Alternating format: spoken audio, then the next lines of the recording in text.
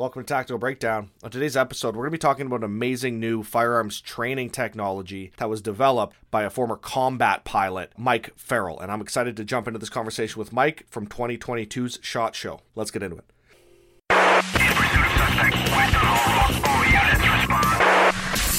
Welcome to the Tactical Breakdown podcast on the Eyelet Network. Your number one resource for law enforcement training. Here is your host, Adam Kanakin. All right, one quick update before we jump into this episode. The 2022 Eyelet Summit will be taking place September 19th to 23rd, all online this year. It is the last year we are doing it completely online, and you can get access to the entire summit for free. Go to www.eyeletsummit.com. That's www.iletsummit.com. Links are going to be in the description of the show notes. Make sure to check out the event. Again, register for free. Get access to over a week's worth of training content from some of the top experts and instructors in the world. You can check out the website, find out who the keynotes are, who the speakers are, what subject tracks you're interested in. And of course, if you want ongoing access to all of the amazing training or access to the summits that we've completed previously, you can register as a member of the new Eyelet Network community. More information on that coming real soon. Let's get into the episode.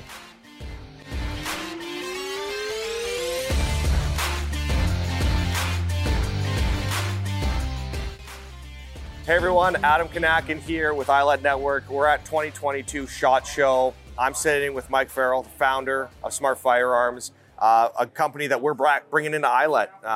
We had some amazing discussions here today. Absolutely. Talked with our mutual friends over at Vertra, and everybody with Eyelet knows how tied in we are with them. Sure. You guys have created a phenomenal training product. Thank you. And I want to talk a bit about the background behind it first. And I think it starts with your background, because I'm a big fan of, and I'm a big proponent of getting outside of your bubble when it comes to training. Sure. And I think because of your background, it led to innovations in creating training products, because you don't come from a traditional law enforcement firearms training background. Absolutely not. No, I do not.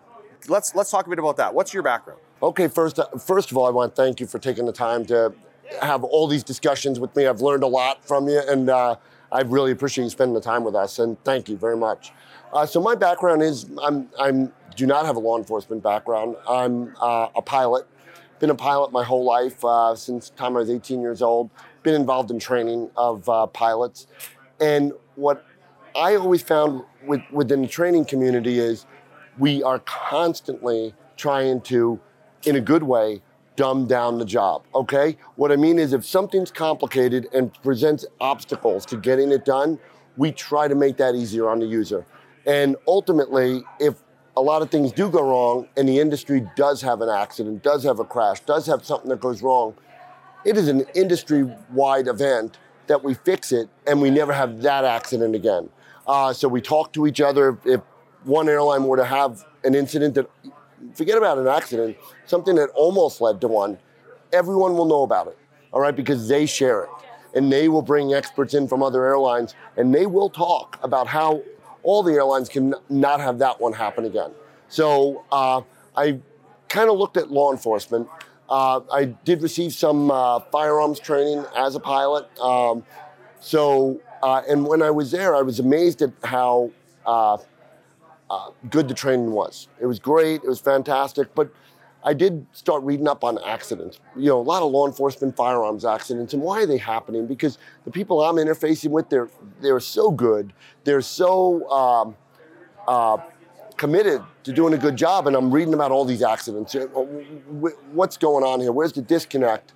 And the problem is, firearms looks like a simple tool to employ. It really does. It's deceptively simple. And if all we were to do, if you and I put up a couple targets 20 feet from us and we were just plinking away, yeah, I guess that's kind of easy, right? It's not that hard. But really, the job of employment of a weapon in anything but that, it's actually very difficult, very hard. And so many things go wrong. So I looked at the training weapons that were being used. we were just using plastic blue guns. So no workable trigger, no magazine, doesn't interface with any of your laser training systems, all of these type of things. And they were cheap, so that's good. Hard to break, that's good. But they weren't giving the user the feedback that they really needed when they were doing things wrong. And definitely not giving the instructors the feedback. In some departments, instructor-student ratio could be 8-to-1, could be 10-to-1. You're not going to catch it. And any Olympic trainers would tell you, you know what, good reps are great, bad reps are absolutely catastrophic, because you need, depending on people you talk to, you need between 15 and 20 good reps to outdo one bad repetition. So there's just no time in training for that. And if you have a bad repetition that is not caught, you know what, it just goes right back into your toolbox, and it comes back to haunt you at the very worst times. So I'm sorry. Go ahead. No, you're 100% I talk forever. Right. Yeah. No, that's good. No, absolutely. We talk about this a lot on the platform and with trainers. We talk about why we create things and how we create them, right? And I think, like you had said, you identified that there was an issue, or there was a gap there somewhere. We know that there's a lot of different types of training pistols and training firearms out there, right? Like you had mentioned, blue guns, there's red guns, there's CERT, there's all of these different companies. But I think what sets you guys aside is you really come from a completely different, you approach the problem from a totally different angle, which I think is kind of setting, which is why, when we talked, I was like, well, I got to figure out how to tie in with you guys, because it's fundamentally they're kind of minor changes and differences in some other training products that we've seen. One of the things that I've noticed though with the pistols is, even though there's a minor difference, it can make to the end user at the end of training, that little difference can make is the biggest change in that learner, right? So absolutely. So do you want to let's show a little bit about what you have here, because I just want to show people how these things. Yeah, obviously you can see here on the table we have a selection of probably well-known firearm models. We have the Glocks, we have the SIG here. All of these do slightly different things and function slightly differently.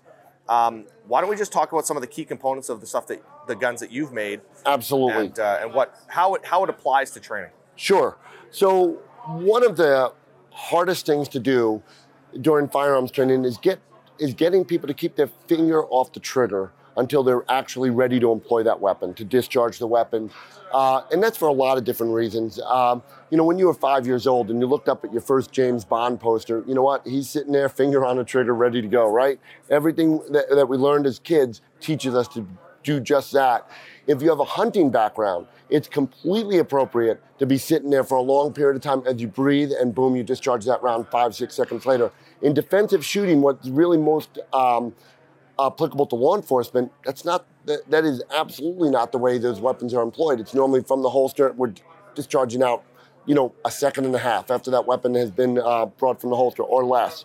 So we created a training system where we can alert the user and also alert the instructors if there's any inadvertent incursion in the trigger guard. And I'm going to go into something a little more deeper after this, if you don't mind. So I'm going to use this as a safe direction right across here. It's an inert weapon. Everyone can see it. So if my finger were to go into the trigger guard, it's not supposed to be in there.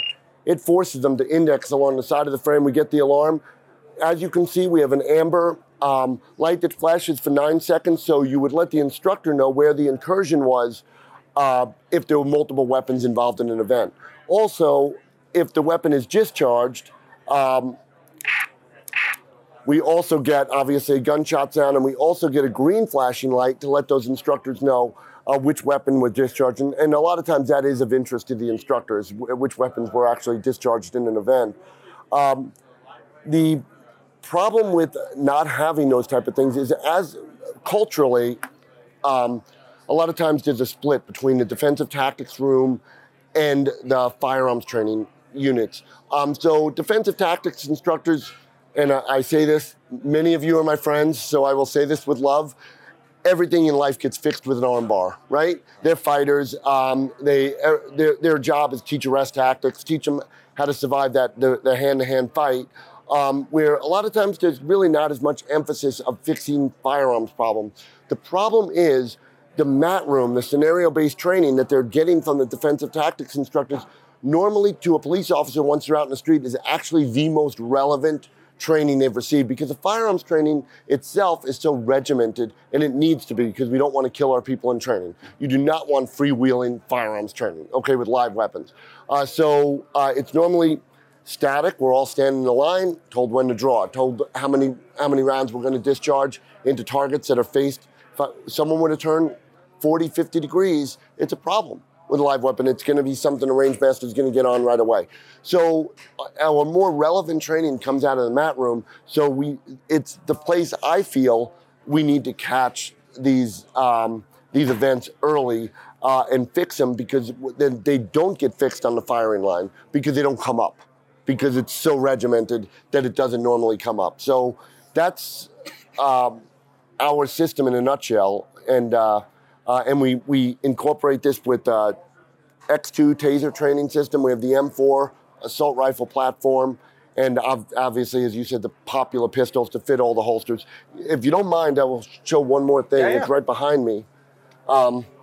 Very important. There's just a level 3 holster. This happens to be a Blackhawk. We don't sell holsters, but I bring this up for a reason. The level 2, level 3 retention holsters from Safariland and Blackhawk are, in my opinion, one of the biggest advances in officer survival in the last 30 years. If that weapon is locked in and you're in a physical fight, the odds of the person fighting you getting that weapon are extremely low. Unless I'm wrong with my research, there has not been an officer killed in the U.S. from what was deemed the gun grab in the last 8 years. So pretty good. Now, that used to be, whether or not it was statistically high number, it was definitely an emotionally high number for officers very worried about losing their weapon in a fight, someone else. Now, if the weapon comes out, obviously, but so if your training weapons do not model and fit these holsters, you're really not training right, because you're always pushing down against the retentions you're not going to make. So we fixed that problem. All of our weapons completely fit the level 2, level 3 training holsters, field holsters, exactly. So you're training exactly how you would fight out in the field. So however the DT instructors deem that fight should go, we can make that happen with these weapons. So, and backing up a little bit, we also changed certain things about the weapon to be within the use of force box of that police department. Because just because DC is doing it one way doesn't mean New York is doing it exactly the same way. And the weapons need to reflect the training curriculum that's in those departments. So we adjust our weapons for that department to make those instructors be able to deliver the best training experience to their recruits and in-service officers. Right. Yeah. No, I think it's phenomenal. And obviously, everybody hears me say this all the time. There's no one-size-fits-all training. And there's really, for the most part, like you were saying, every agency will have their own needs when it comes to training equipment. I mean, you can talk, it's probably more universal on how much these are applicable. You're not going to have 80,000 different models here. Absolutely. But yeah. I like the fact that you guys you're able to maneuver and assist agencies when they're like, hey, we love this, but can you help us here fix this? And I think that's the important thing with these companies like yours, that we're saying, let's find a way to make this work for you.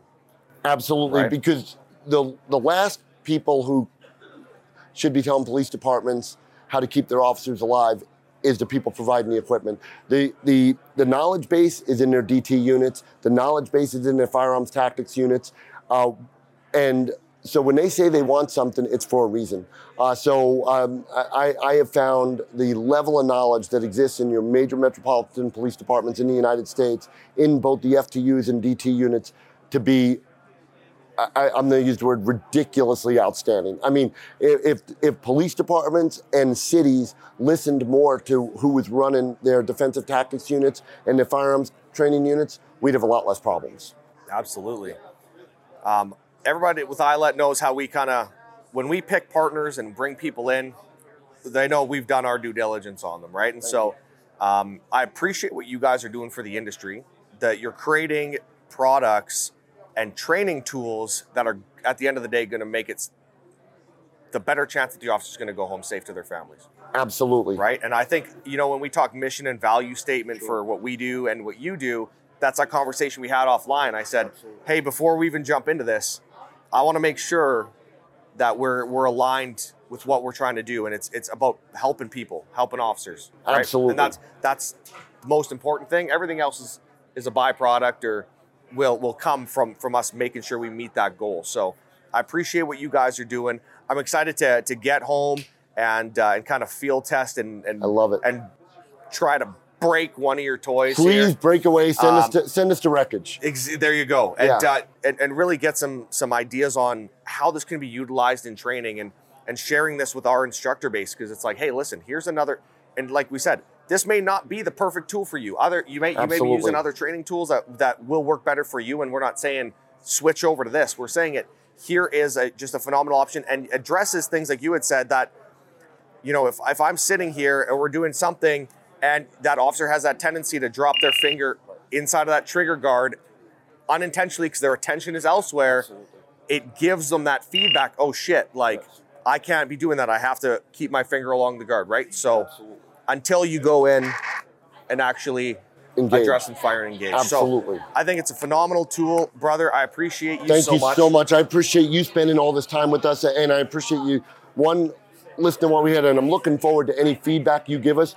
I would love for you to ruin a couple weekends of mine by telling us what you'd like to see improve, because we are listening. Yeah, we'll do our best. You guys where can people find you, man? Yeah, you find us on www.smartfirearms.us. You reach out to me directly. I answer all hate mail at Excellent. Mike@smartfirearms.us. We love to hear good, bad, and indifferent. And thank you all very much for listening. Thank you very much for having us on. We really appreciate it. Absolutely, man. My pleasure. Thank you very much. Join the iLit Network now. Go to ilit.network. That's ILET.network.